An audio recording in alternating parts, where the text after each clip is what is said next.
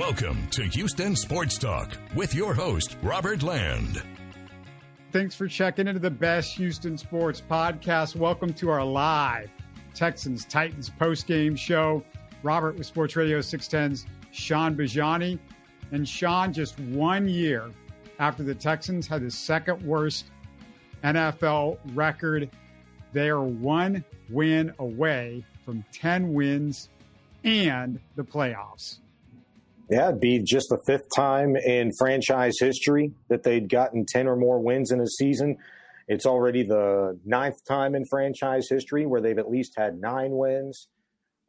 This feels like a season in which, you know, there could be many other firsts, but you just can't seem to get a Texans game 60 minutes, 70 minutes, whatever it takes, without somebody going down with at least a significant individual going down with an injury. So it's going to be interesting to see how the next week plays out, how next weekend goes, your regular season finale against the Colts, what healthy bodies you have available to you, and then beyond. If they're able to take care of business, then it's really on. But I just wonder how deep this team is going to be able to be going into a postseason potentially. Yeah, I guess I'll have to sacrifice my Laramie Tunsil and throw him into the dungeon pit of injuries to get back C.J. Stroud, Will Anderson, and Blake Cashman. And obviously that's a big deal. And those guys were significant. And it was so nice, Sean. It was so nice not to sweat out a close game. I enjoyed a stress-free blowout. It's been 13 weeks since the Texans won a game by more than 7 points. Who was that against? Jacksonville or Pittsburgh? I can't remember. Was that the last time they've had a comfortable win? Yeah, it was Pittsburgh. That was it. Yeah, it's been absolutely nuts. I think you're right. Coming into this game, 7 out of the last 9 games that they'd had, Browns and Jets notwithstanding, they'd played in one-score games decided within the last 2 minutes, games decided within the last 30 seconds. It's been absolutely nuts. And I don't know what today really is supposed to say about this Texans team, because there's games that you go into this season where you fully expect the Texans to either blow the brakes off of somebody, win pretty handily. They look like the better team on paper, but they've lost, you know, some stinkers. You think about the Panthers game. You think about the Falcons game, which is weeks and weeks back. And maybe that one's a little unfair because you didn't really know what you had just yet. But certainly the Jets game stands out as a massive stinker. And then just the no-show last week against the Cleveland Browns, I was intimidated coming into this game. I didn't know what to expect. It's always, you know, to be expected that it's going to be a gummed-up game with AFC South opponents involved in it already. Never mind, this is the second time in 3 weeks that the two teams will be facing off against each other. You didn't really know what to expect with C.J. Stroud.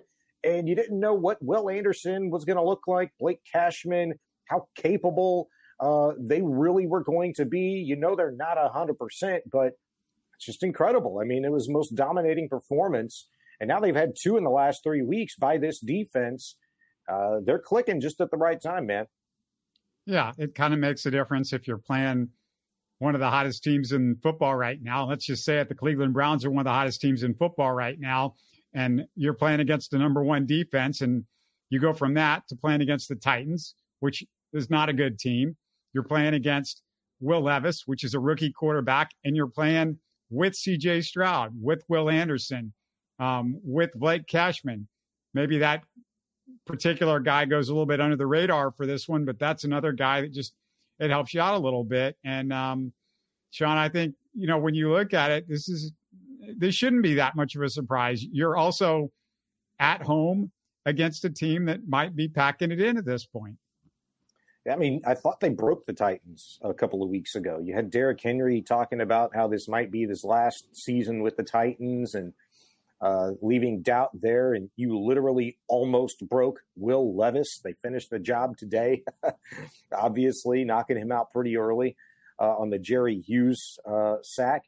And so you thought you knew what should happen, but you didn't know until you see this thing kind of come together. And I left today really impressed on both sides of the ball. One, how flawless, maybe flawless is the wrong way to put it, but I'll say how much that offense just clicked with C.J. Stroud operating, especially early, just boom, boom, boom, boom, boom, moving down the field. And look, they could obviously do better in the red zone and things like that. They didn't pitch a perfect ball game, and you rarely ever do, but just the complimentary football. You know, they've had a handful of these games this season. Talk about Jacksonville, you talk about Pittsburgh. I thought the New Orleans game was pretty good. Broncos game was pretty dang good too. You know, all things considering, doing that without your starting quarterback, where you got special teams play when you needed it. You got the defense to show up when you needed it, when the offense was really struggling. To me, this was another one of those games where you got massive contributions in all facets, and the Texans needed it. Yeah, Tiff says in the comments, the offense was light and easy for CJ and the comeback. And I'm going to get to the offense a little bit as this goes along. Again, we want to hear you get in the comments. We're going to unpack it possession by possession. A couple near big play touchdowns by both teams in that first possession. Burks beats Steven Nelson and Houston Carson deep, but drops a great throw from Will Levis. Then Desmond King nearly had a pick six. It ends in a 3-and-out. Like, so what? You know, you forget about that, but you know, all that stuff sort of adds up later in the game. And in Stroud's first drive back, Texans put together a nice drive. Nothing super explosive. After 2 incompletions at the 10, Fairbairn puts the Texans up by 3, Sean. You know, going back to that first defensive possession by the Texans, what did that first deep strike to Trey Burks look like to you? Did that look familiar at all? Did that look like you might have seen that in the last week or so? Identical play to Trey Burks, in which Amari Cooper last week split the corner and the safety. And Burks, any deep ball like that, splitting 2 defenders, and it was pretty well covered. It's a tough play to make when you're going to have to kind of sort of lean and almost dive for the ball. But very lucky that he doesn't make that play, because if it does, believe what you want to, but that can kind of very easily suck the wind out of a defense.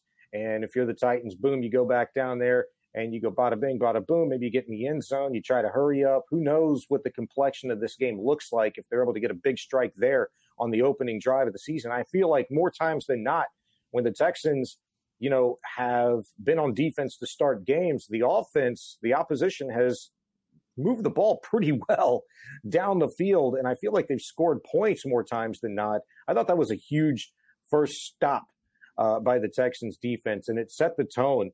You know, as you mentioned, you only were able to get 3 points on the board, that 28-yard field goal by Kaimi Fairbairn. But I thought it was really huge that you got Singletary going. You know, he had that 4-yard run to start their first offensive possession. Then, boom, he busts one for 8 yards, then another 5 yards on a toss, in which Brevin Jordan did a fantastic job lead blocking.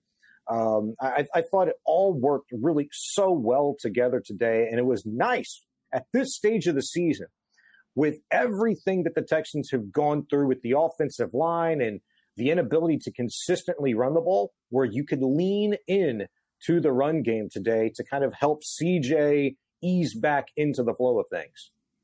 Yeah, and there's other stuff that was involved offensively that I want to hit in just like 2 seconds. But the Titans forced a punt near midfield. The Texans get a break after their 3-and-out because the Titans run into punter Cam Johnston. Some big breaks for the Texans early in this game. From there, beautiful drive ending in a 13-yard Brevin Jordan touchdown catch. But, Sean, really for me, early in this game and throughout the game, Bobby Slowick, who I've been disappointed at times recently, some really good play calling, and Stroud with some quick, accurate passing. Both of those things really worked perfect for those first 2 drives and for most of the first half. Nico Collins, C.J. Stroud, man. I mean, that little 1-2 punch, I'm really, really liking that. And I've liked it for a long time. And I thought Nico was going to be very key to C.J. Stroud's success today, and vice versa, really. Because Nico's ability to get open quickly, his exceptional route running ability, and you couple that with Stroud's accuracy. Granted, look, many people might not have expected it to go as well. Maybe a little rust from CJ. I mean, it looked like those guys picked up right where they had left off. I thought they were huge. And the route concepts, as you mentioned with the play calling from Bobby Slowick today, some good out routes. Nico able to break them off pretty easy, little crossers again. To me, I thought like one of the keys in today's game was, the design of the offense, where you saw so many times, if it was Dalton Schultz or Brevin Jordan, just kind of be that leaky tight end out in the flat. It really set some things up, but it was only successful because of what they were able to get accomplished, blocking in the run game. When they chip and in release, it was a beautiful thing. Brevin scored a touchdown on a play kind of like that, where he acts like he's going to block, boom, leaks out, and it's an easy 6 for the Texans. Those were all huge. Texans defense with a huge play next. Jerry Hughes, strip sack. Sheldon Rankins, easy recovery and score. Sean, Hughes played that perfectly. He didn't worry about the hit, went straight for the strip. It was great. And it's funny you say that, because more times than not this season, that's what the Texans defense is trying to do, is punch the ball out. But you're right. I mean, he didn't extend his arms and, try to drive Levis into the ground by any means. He got there, he got home, and he did whatever he could to get that ball out and got Levis put down, and obviously ended up knocking him out of the game. And first defensive touchdown by the Texans all season long. Sheldon Rankins, Johnny on the spot, man, took that in, which was huge. The pessimist in me, the cynic in me, immediately looked, to the right from my vantage point. I was looking for any yellow on the field, and thank goodness there wasn't any. My only gripe with Jerry Hughes is he got Will Levis hurt, and I kind of want Will Levis healthy next week, because we need a win from them next week. Remember that, Sean? They're playing Jacksonville. We need some help, to win this division. Yeah, well, Ryan Tannehill, to me, is as capable of anybody. I mean, you like Levis, I think, if you're Titans, and I like watching him, just because when you're the opposition, at least for me, you're hoping that we get some much better quarterback play within the division for years to come. That the Jacksonville Jaguars could have gotten a better opponent this week if you're the Texans. They played the lowly Panthers, didn't get any help there, I presume, because the last time I looked up, it was 16-0. I don't know what that ended up being, but I don't know. This Titans team, it might very well be broken. So regardless of how next week shakes out, as long as the Texans take care of business, they're in. It may not be as AFC South championship, but they'd be in as the 7th seed. Yeah, and I think if you look at the playoffs right now, as you and I speak right after this game, the Texans are the 7th seed. We know what's got to happen next week, but that's just pretty cool that they're at the 7th seed as we go into the final week. Tannehill replaces Levis, but the Texans force a quick punt. Texans respond. 7-play, 44-yard drive for a field goal. The big play, 21-yard pass to Nico that Keenum or Mills would have had no chance to complete, Sean. I mean, this was just a classic, this is what CJ Stroud does that our other quarterbacks just can't do, and we saw that throughout the first half. Yeah, no question. That was huge. And, it's kind of funny. I think we talked about this a few weeks ago leading into the Jets game, where when the Texans, get a chunky play in the course of a drive, more times than not, they score a touchdown. In fact, every time they'd scored a touchdown. Going into that Jets game, and I erase that one for many reasons, but going into that Jets game with CJ Stroud as your quarterback, Texans had scored 31 touchdowns. On all but 6 of those touchdowns, the Texans, when they'd gotten a chunky play in the air of at least 20 yards, they'd scored 6. And the exceptions were exceptional field position, in which they'd started at least from the 50-yard line, or they'd been the beneficiary of a massive pass interference call by the defense, or some shape or form. They've gotten a chunk play. For them to have to settle for a field goal on that drive particular, and they had to do it a couple of times, today, where they didn't get some chunky plays, relatively speaking, as they're used to, certainly with CJ Stroud and Nico Collins both being healthy. But I think that's something they probably go back and look at today when they're, playing from the 40 in. They'd certainly like to capitalize more instead of settle for so many field goals as they did today. Yeah, I want to hit that in a little bit, the settling, quote unquote, for the field goals. But after a couple of punts, let's talk about the end of the half. The Titans trying to score before the half, but we talked about C.J. Stroud. Let's talk Will Anderson. He sacks Tannehill on consecutive plays. The Titans come away with a 55-yard field goal. But, Sean, good to have Anderson back. 2 sacks, 3 quarterback hits, and 2 tackles for loss just in the first half of this game. Yeah, that was a great back-to-back stretch there for Will Anderson. Pushed the Titans back 17 yards. An absolute big stop right there, and it's just a momentum carryover for the Texans. And to be able to get that guy back after missing the last 2 weeks, a high ankle sprain, to be able to get that sort of explosive, type of play where he's just in the backfield, boom, almost immediately, that's huge. And to the degree in which the Texans used Anderson today, I'd be interested to see the snap count. But early on, he was kind of a third down guy, out, as Jerry Hughes and Derek Barnett, went to work.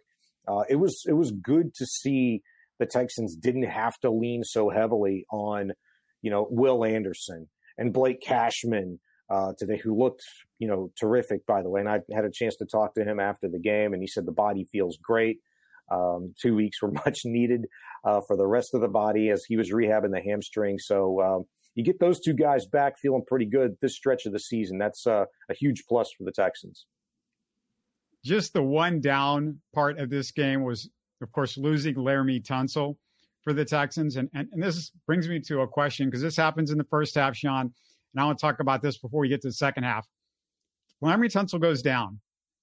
George Fant comes in and plays left tackle. Charlie Heck started at right tackle. There are some people wondering what's going on with George Fant, because he was available last week. He was available this week. Neither game is he starting at right tackle. He's played great right tackle the whole year, and Charlie Heck, given his opportunity, has not. What is the deal with George Fant? Why was he not starting at right tackle the last couple of weeks? And Jones wasn't even active today. So they could have had, if they didn't feel like Fant was ready or wasn't healthy enough to play right tackle, then I would have had Jones active instead of George Fant. I don't quite get what's going on here. I don't know. Yeah, that's a really good point. What's up with Jones not being active, by the way? He just took the first shot the other night at the Rockets game. It's kind of curious for me, but I actually caught up with George Fant after the game. I got an exclusive. You can check it out on my Twitter at Sean Bajani. And he was kind of in a rush to go. And I didn't want to be, too pushy, especially, given the circumstance where he was trying to get out of there and, after a win. But I did ask him, how tough the last couple of weeks on him has been, where, look, he's battling a hip injury, but hadn't shown up on the injury report the last week and a half.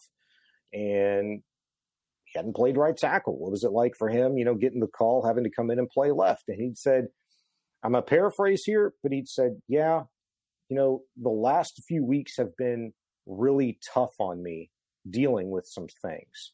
And then the hip injury. So there's a couple of things going on there. And personal stuff you're thinking. Personal stuff, personal in terms of maybe not necessarily real life situation away from football, but I think personal in the sense that it's business related, if you will. And I say that I don't want to be irresponsible here and tell you something that's not true. But all I can say is that I heard that this goes a lot deeper than just what a lot of people are saying, and that Charlie Heck has just simply beat George Fant out at right tackle. I don't believe that to be the case, really, if you want to know the truth.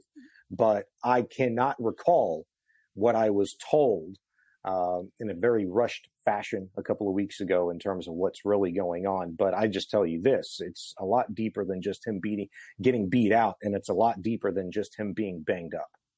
Yeah, and this is more of a big picture concern for me at this point, because going into next year, the guys that you have assigned at tackle are 2, Titus Howard and Laramie Tunsil. Tunsil has been banged up all year. Titus Howard's probably not starting next year healthy. I mean, there's a good chance he's not ready to go in game one. So the guy that you would have thought that they could just re-sign as a good, solid veteran has been the guy that's been great this year. I thought George Fant. I mean, he's been rock solid. I mean, this is not a Pro Bowler, but he's been rock solid for him. Josh Jones, they don't even have confidence to have him active or playing ahead of Charlie Heck, even though he's looked better. He's had a year in his career where he looked really solid. Charlie Heck's played in some games, and when he has played, you're like, it's kind of scary with Charlie Heck. So, I mean, that's a real concern, Sean, going into next year. If there's like some disagreement with them and George Fant, because they need a tackle that's ready to go and ready to start week one in case Titus can't go or in case Laremy Tunsil's dealing with these regular injuries like he's starting to deal with. That's fair. Yeah, I mean, that's all fair. George Fant, I talked to him 13 days ago before that Jets game. And I asked him if he'd rethought about if he started thinking about the trajectory of his career and how that might change due to the success that he's had as a starting right tackle for the Texans this season, getting that call early on, stepping in for Titus Howard in training camp, who at the time had broken his hand, and he'd said, "Look, I came in thinking I was going to be a backup and I was going to reset my market." I thought that was kind of curious at the time, but the more and more I go back and I listen to that interview that I did with him, it makes all the sense in the world. It doesn't sound selfish, doesn't sound like anything at all, but I also think that could be the impetus of what's going on behind the scenes with George Fant in terms of his overall focus, and that might have affected some things going on in terms of his playing. And that's just me trying to piece things together, and it's probably a little bit deeper than that, but I mean, it's true. He has reset the market. He has shown again this season that he could be a starting level right tackle in this league. He's done it before with the Arizona Cardinals. That's why the Texans went out and got him, added value there. And again, you saw the reason why today. Good depth, right tackle, left tackle, doesn't matter for him. He went out there and was effective. And I'll just say this too, because things may not change going into week 18 for the Texans on the offensive line, at least in terms of the right side and what's going on there with Charlie Heck being the right tackle now. He probably had his best game as a Houston Texan today, did Charlie Heck. And I think has played a very solid 2 out of the last 3 games. Look, the Cleveland Browns game, everybody stunk that one up. But I thought Heck, made one of the most important blocks in that Broncos game that allowed Case Keenum to drive the ball down the field, score that tying touchdown late to Noah Brown. Preceded the Dalton Schultz catch of him ripping the ball away from McCreary a couple of weeks ago. So I think, while the Texans have had, because of injury, to move so many pieces around the offensive line, at some point you don't want to do it just because a guy is supposed to play there. You want to create some sort of consistency, and in whatever form or fashion it comes. I mean, that's the decision they've decided to make. But thankfully today, it didn't come at the cost of, C.J. Stroud taking any significant hits. I mean, the one time that he put himself on the line was a 4-yard scramble. And I think collectively 70,000 people, at least in this stadium, and probably hundreds more thousands watching this game on TV that are Texan fans, probably crap themselves when C.J.'s running for his life down the right sideline. But thankfully he was good. Yeah, Tiff says Noah Brown hurt again. You can also add, he didn't mention this, but Robert Woods got banged up. That's a concern, like he said, because Mechie both and hip Hutchinson, injuries. Yeah, both hip injuries. Mechie and Hutchinson, they've been underwhelming. Mechie has just been not underwhelming. He's just been really bad. I mean, he can't seem to catch a pass most of the time. So that's kind of a big deal. And then, another thing that was a positive, though, Texans 0 penalties in the first half. It helps when you don't shoot yourself in the foot. They start the second half, though, with another nice scoring drive for a field goal. Nico hurt his hand in the middle of the drive, so Stroud didn't have him in the red zone. I felt like that was a big deal because they were having trouble getting guys open outside of Nico for most of the game. And, I thought Stroud played smart, Sean, during this game because he wasn't taking chances in the red zone. He made sure he got 3 points. And as you were talking about, he didn't take unnecessary hits. Maybe and that just was one. And that was he took one sack that I just that was a coverage sack that I didn't think was necessary. But overall, at least to this point in the game, he hadn't taken that sack. But overall, he took one unnecessary hit the whole game. But he got rid of the ball quickly. That I'm sure that was part Slowick and part CJ. Yeah. I think, and that was definitely a big discussion point. It had to be between those two guys. And look, CJ's talked about all season long, at least in terms of how it's as the season's progressed, that he knows he needs to make some better decisions, and not take some hits and get rid of the ball, throw it away, and things like that. And that sack you're talking about that he did take, the one today, I think it was on the second offensive series of the second half for a 12-yard loss. That wasn't necessary. You've got to be able to just throw the ball away in that instance. I thought he had time to set his feet, get rid of it. Now he might have taken. Oops. Looks like we might have lost you for a second. Hopefully we'll get you back. But yeah, he'll, as he says, he'll bank those. Start again, Sean. We lost you for a few seconds there. Yeah, that NRG internet, man, going out about an hour after game time it hits. But just that one 12-yard loss on the sack that Stroud took. All I was saying is that I think he'll go back and look at that one and bank it, as he says. And make a different play, get rid of the ball next time, because I thought he had an opportunity to set his feet and get rid of it. Well, he had Singletary out on the right side, I think, out in the flat, so you could have either thrown it to him or just thrown it over his head and just not taking the sack, not taking the hit. The Titans drive inside the Texans 5 after that, basically stopped the Titans on 7 downs inside the 5. Was where that whole thing started from. The Desmond King penalty gave them 4 more downs. Again, sometimes I feel like that these whistles, these penalties and whistles are so close that the refs just don't give anybody the benefit of the doubt. Desmond did use his helmet. He basically grabbed the ball from him, and that's what knocked the quarterback down. But whatever, the Texans still stopped him. Doesn't matter. You still can't score on. You can give 30 downs, Titans. You're still not going to score on that Texans defense in this game. Christian Harris, nice pass defense on 4th down. And, John, it's hard to deny the progress Christian Harris has made the last few weeks. He had, in my eyes, maybe there was another one, but he had one really bad play today, and that was it. It was a missed tackle when the Titans are driving to the south end zone. And he played with his head down, didn't see what he was going to hit, and didn't get the helmet across the body. Guy slipped for a 10-yard gain and a first down. If this defense has shown the ability to overcome those things. And look, it's not ideal. You want to make those plays. I mean, if he makes that play, it goes for I think maybe a no gain or a 1-yard gain. It ended up going for 10 because of the missed tackle. Outside of that, Christian Harris, man, the job that he's done in stifling anything any offense wants to do in the flat with a tight end or a running back, the guy's just been on it. He's been a very, very smart player as the season's progressed in terms of what he's able to see and sift and sink down onto that receiver in the backfield. I thought he's done a great job, and it was highlighted there on that 4th and 3 play you're talking about. Great pass deflection there. I thought it was huge. I mean, for the Texans defense overall to stifle a 17-play, 72-yard drive that ate up nearly 9 minutes on the clock, for the Titans to come away with nothing, that was a beautiful thing. After a Texans punt, Derek Barnett puts the defensive cherry on top of the sundae with a 4th down sack. Under the radar, great game from Barnett. 4 quarterback hits, 6 tackles, a tackle for loss, and a sack and a half, Sean. Yeah, I think Heinisch got credit for one of the other Derek Barnett sacks. I think it might have been the second one.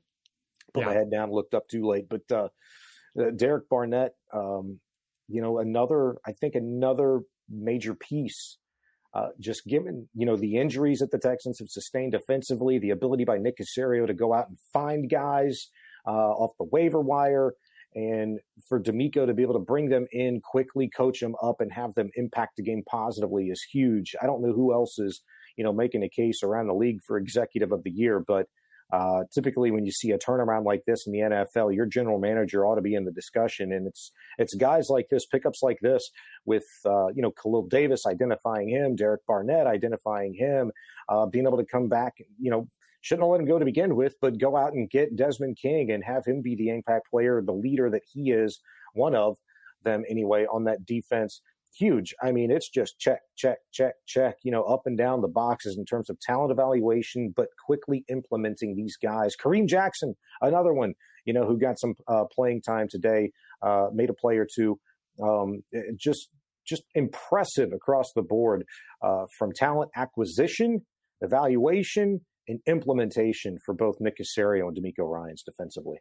Yeah, another thing that Des King does is he gives you punt returns, and that's a big deal because, you don't have Tank Dell right now. You've had other guys do it, but Desmond King's a guy that can do things in the secondary, help you there, and do the punt returns in addition to it, and do it really well. So that was a big deal. The other thing about, when you look at the Texans secondary, Sean, Jalen Petrie continues to concern me, but I'm not seeing anything too bad from some of the other guys that I was worried about. Houston Carson, like I said, got beat a little bit over the top. I'm not thrilled with him. But, they added Kareem Jackson. I don't know how much he played. I saw him out there for a little bit. You're getting something done a little bit with Adrian Amos. He's been out there. I don't see him getting beat. I don't see him in spots where he shouldn't be unless I'm missing something. But it's a big deal to have some of these guys step up where, you've had all of these. I mean, we forget, Sean, go back, remind everybody. The Texans lost a couple of safeties early in the year that could have been their third and fourth safety. The way Jalen Petrie's played this year, really their second and third safety. And then, you don't have Jimmy Ward. He's in and out all the time. They matter. Remind everybody how good those guys are. Murray, obviously. Eric Murray, really solid.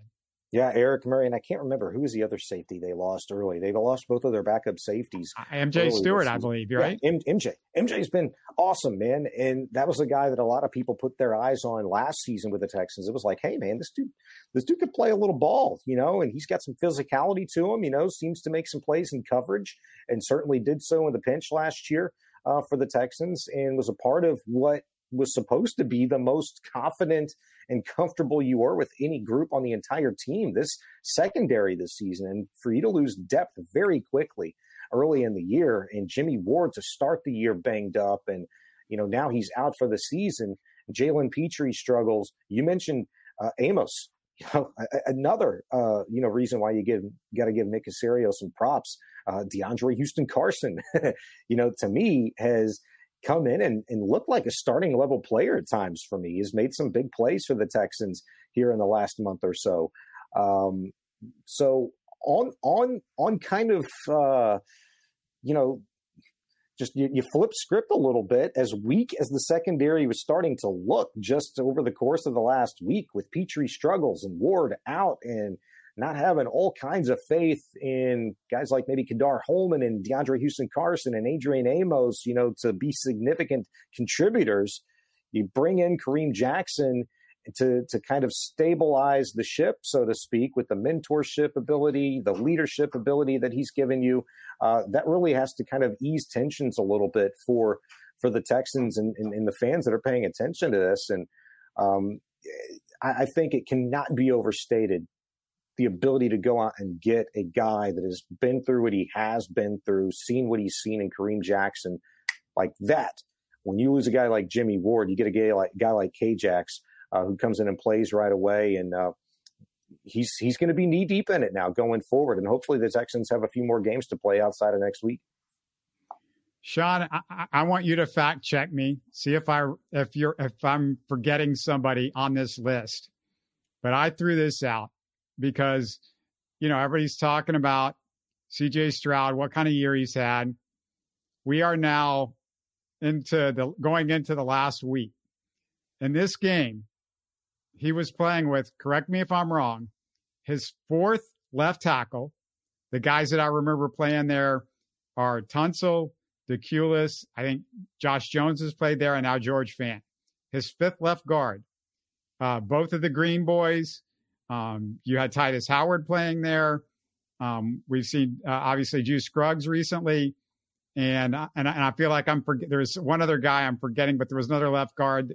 It's his third center, obviously Jared Patterson. Oh, you mentioned Kendrick Green, right? He was here for a couple of games. Yeah, the Green Boys. Yeah. I mentioned the Green Boys. Okay. Those were two. The Titus Howard. There was somebody else. There was somebody else besides Titus. Jones. Yeah, Josh Jones. That's right, Josh Jones. Right.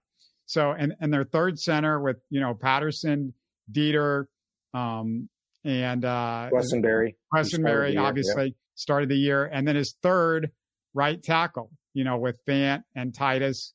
Well, Titus started the year. I don't even know if I should count Titus, but it's been, he didn't play in a game. Yeah.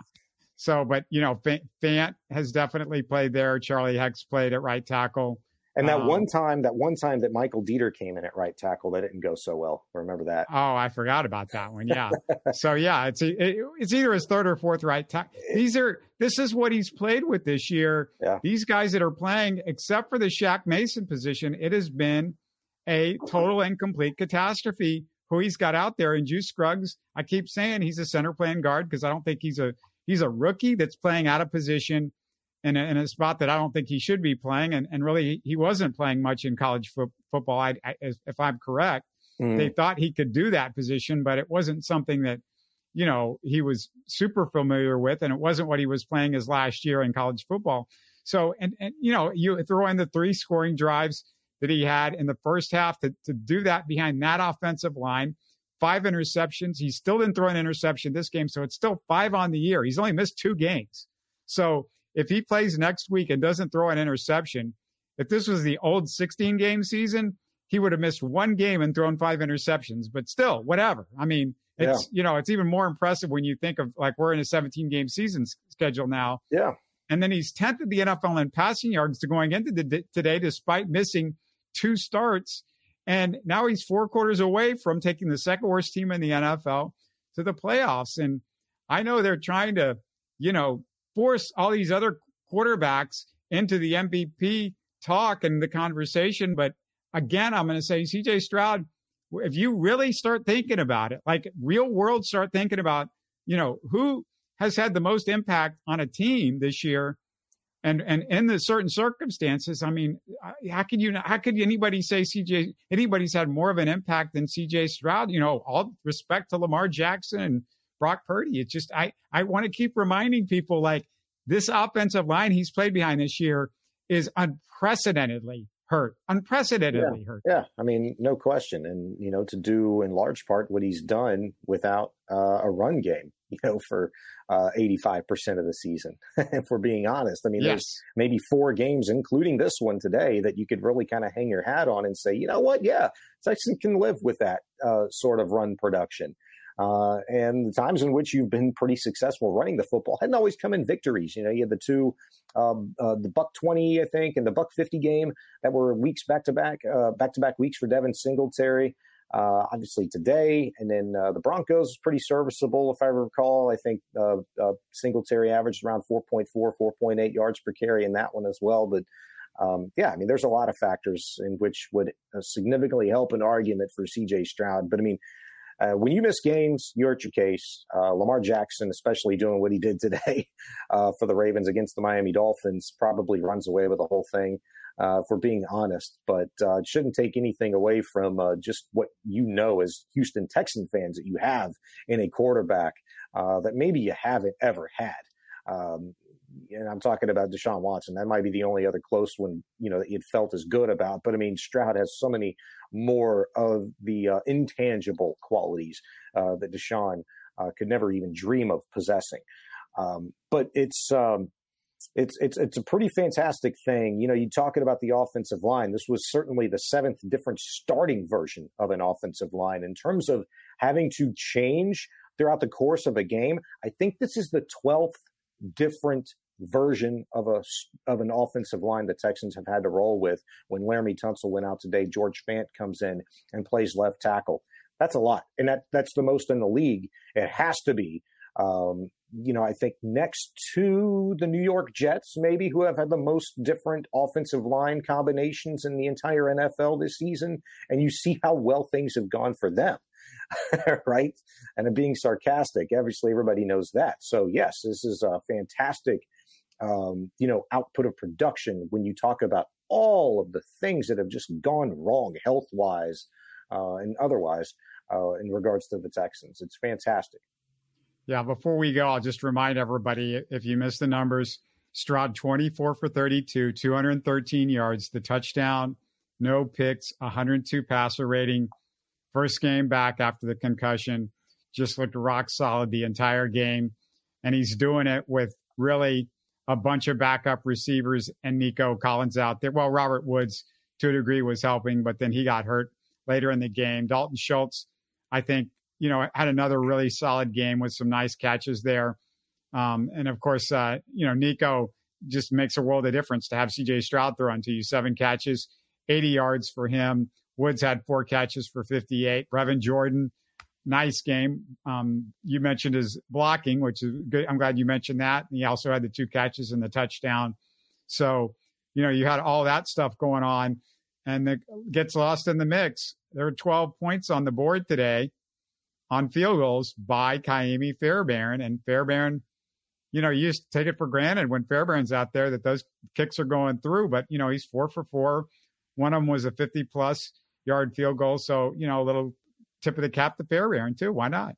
Yeah, no, 100%. I don't think you take him for granted anymore, especially when he'd come back a few weeks ago from a 5-week absence and he bangs in a 54-yarder, the way that he did to win a game for you in that 1916 overtime game against the Titans. I mean, it's moments like that remind you, we shouldn't take this dude for granted. Kaimi Fairbairn for the Texans, because once upon a time ago, dude wasn't even allowed to kick from 50-plus, okay? In the Bill O'Brien era, it was like, I don't trust it, man.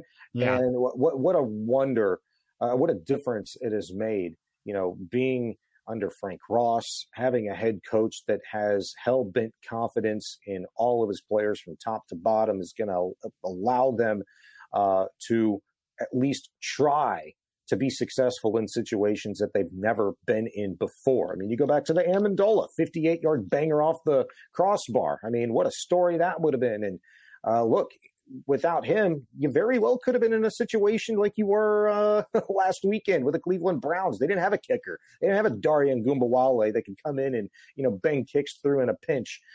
So there's no reason you should ever take for granted a kicker. They are maybe one of the more potentially psychopath individuals in all of sports when things go wrong. And many more times than not, it has gone awesome for Kaimi Fairbairn. He has been a valuable piece for the Texans to be able to trust when they need to get points. And sometimes, unlike today, it's very comfortable, but other times in desperate measures, he's come through. We'll get to this Colts game midweek and stuff that you're looking at and breaking down that, Sean, but just any gut feeling that we're going to get anybody else back? Is there a chance that Grenard could be back, do you think, this final week? Any shot for that? I mean, maybe. I really expected to see him on a practice field this past week, and that didn't happen. I mean, he was not to be seen anywhere. And by the same token, I was not expecting to see Will Anderson this week, and he comes up and has one of his better, games of the season today. Gets a couple of sacks and 3 quarterback hits, I think it was. But I don't know. It's an ankle with Grenard. You've got 1 game left. Knowing what you have in Jerry Hughes, Derek Barnett, Will Anderson, hopefully he feels okay after this game. I don't know what he said at the podium, how his ankles feeling today. But, we'll see. Grenard would obviously be a huge addition. You just hope Nelson is okay still after this game. If anything, Malik Collins would be the biggest one for me, because you can't ever be too heavy on the interior with your defensive line, and the ability to have him and Rankins work off of each other. They talk so much and have all season long about being able to feed off each other, learning things even within the course of drives on how to improve their game and just the subtle little intricacies of their attack. That's how close they are. That's how well they play together. You really need Malik Collins back. Grenard, I'd be really interested to see how this week goes for him. Hopefully a few days rest would do him some good. Grenard and Collins had to be pissed that they couldn't play against the Titans again after watching them get demolished again by the Texans defensive line in this game. Yeah, 100%. But, maybe at the same time, it allowed the Texans to think a little bit more outside the box and play on some other very capable edge rushers and, trust some other interior linemen and play to their capabilities. Because look, this is the second time in 3 weeks you're playing against the same opponent. You were kind of forced to change some things up maybe because you had to, just given the healthy bodies that you did not have. So maybe that played to the Texans' advantage. It allowed them to get some rest for guys like Malik Collins and Jonathan Grenard. And I don't think, they're going to be too serious. Just going back and watching the play that Grenard got hurt on, it's like, yeah. And he kind of meandered around the sideline there after last week, almost like trying to think like, if I can give it a go, is the training staff going to let me? He went from, sideline to med tent to locker room, back to the sideline, and then out. And, just watching him through that whole process, it was like, well, if the guy's thinking about going, then at least we could see him on the practice field this week. I think maybe more precaution than anything else. So, a few days off, maybe we see him on the field on Wednesday. That would be, I think, best case scenario for a guy like Jonathan Grenard and give you a huge boost defensively going into your last game, which you fully expect to take care of business. But you have to go up to a place in which, from a historical standpoint, you really haven't played well in Indianapolis. I think you have 3, maybe 4 max total wins in Indianapolis in a 22-year history for the Texans. I care much less about those types of historical stats than I do what this team is actually capable of doing on a football field this year. And getting a win like this in this fashion, I don't care what the team's record was. I don't care what they looked like, what they had at their disposal in terms of weapons. The fact that the Texans came out this stage of the season in this big of a game, potentially the final home game, of the season, in any season, in front of their home crowd, to play like this, complimentary football, a dominant defensive performance, holding an opponent to less than 190 yards for the first time all season, absolutely huge from a confidence standpoint. So they're going to be feeling really good about going on the road and taking care of business in Indy next week. Yeah, and I'm going to go back to what I was talking about at halftime against the Colts. It would be great if they could put together as clean a game as they did in this game, because we know the Texans, Sean, have had big time issues with penalties.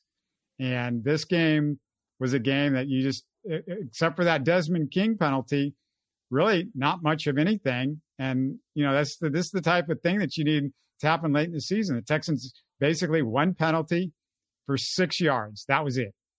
It's beautiful. It's the cleanest game they'd played all season long in my mind. And it's kind of like the Cowboys and Lions game last night. I don't really count that as a loss for the Lions. The referees screwed that up.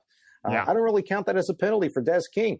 I'm not going to say the referees screwed it up, because I actually talked to Des King after the game today, and I said, hey, take me through that play. What happened? Did you seek an explanation there? What was the deal? And he was like, man, I didn't hear the whistle. And I just did what we're taught to do, just play through it. The guy's still standing up, trying to get out. And I went over there and took the ball, and, they said what they said. And I was like, okay, I didn't hear the whistle. Yeah, the refs don't account for the fact that it's possible that you don't hear a whistle when the game is, is in a big moment like that, and you're in the end zone. So the crowd's louder than it ever is, because they're right on top of you right there. If people haven't been down on the field, the loudest place to be is in the end zones, and it's hard to hear. Yeah, no question. And look, I'm in the press box. We can't hear a darn thing up there. So that's going to be something I'll be going back and looking at and watching on TV and seeing, okay, all right, when the whistle blew versus when it happened. But I mean, it was just incredible. I asked Des about that. Like, man, that's twice in 5 games, which you've had the same situation happen to you. You took the strip against the Broncos to the house.